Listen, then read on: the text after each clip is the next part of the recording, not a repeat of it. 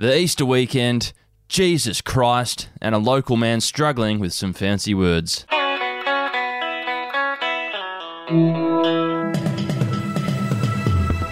Hello and welcome to the Batuta Advocates Daily News Bulletin. It is Easter Monday, the 5th of April. You have a good weekend, Daryl?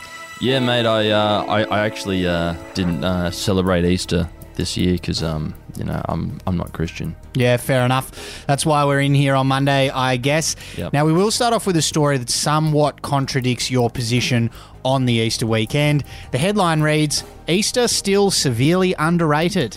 A recent report by the Australian Holiday Comparison Centre, I believe that when I see it, says Easter, while brief, is actually really underrated, even if you don't have an ethnic grandma and lack access to slow-cooked lamb. The lead researcher said, and I quote, "The chockies are good enough, even the mass-produced ones with no brand names that have been on the counter at the bank. And 4 days off if you're comfortably employed is always great." Yeah, indeed. Not if you are regional journalists and you have to come in on a Monday. Now, our next story is about Christians observing the first victim of cancel culture, Jesus Christ.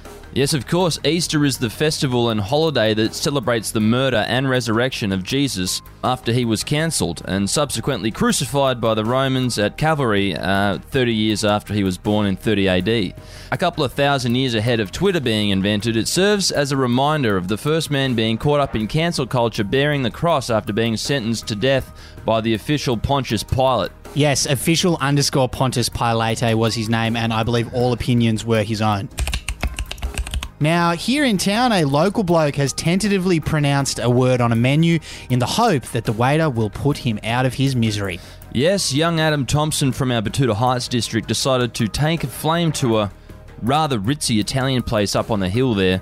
However, feeling like he shouldn't just order the $35 palmy, he attempted to order something a bit more exotic, stumbling across the Caprera before the waiter eventually saved him from the unfolding situation. Yes, good effort by the waiter. Yep, high concept stuff there, mate. Certainly is. And our quote of the day today comes from the Communist Party mouthpiece People.cn, who blasted NASA with a fiery opinion piece after they labelled Taiwan a country on the world map. The piece said, whether intentionally or unintentionally, whether it is touching porcelain or being fearless, this kind of mistake is unforgivable. Well, mate, don't look at me, China. I am so woke that I consider the port of Darwin a Chinese territory, so I am 100% behind you, Xi Jinping. There you go. Haven't heard the touching porcelain phrase before. Quite an interesting one. Might have to look up what that means.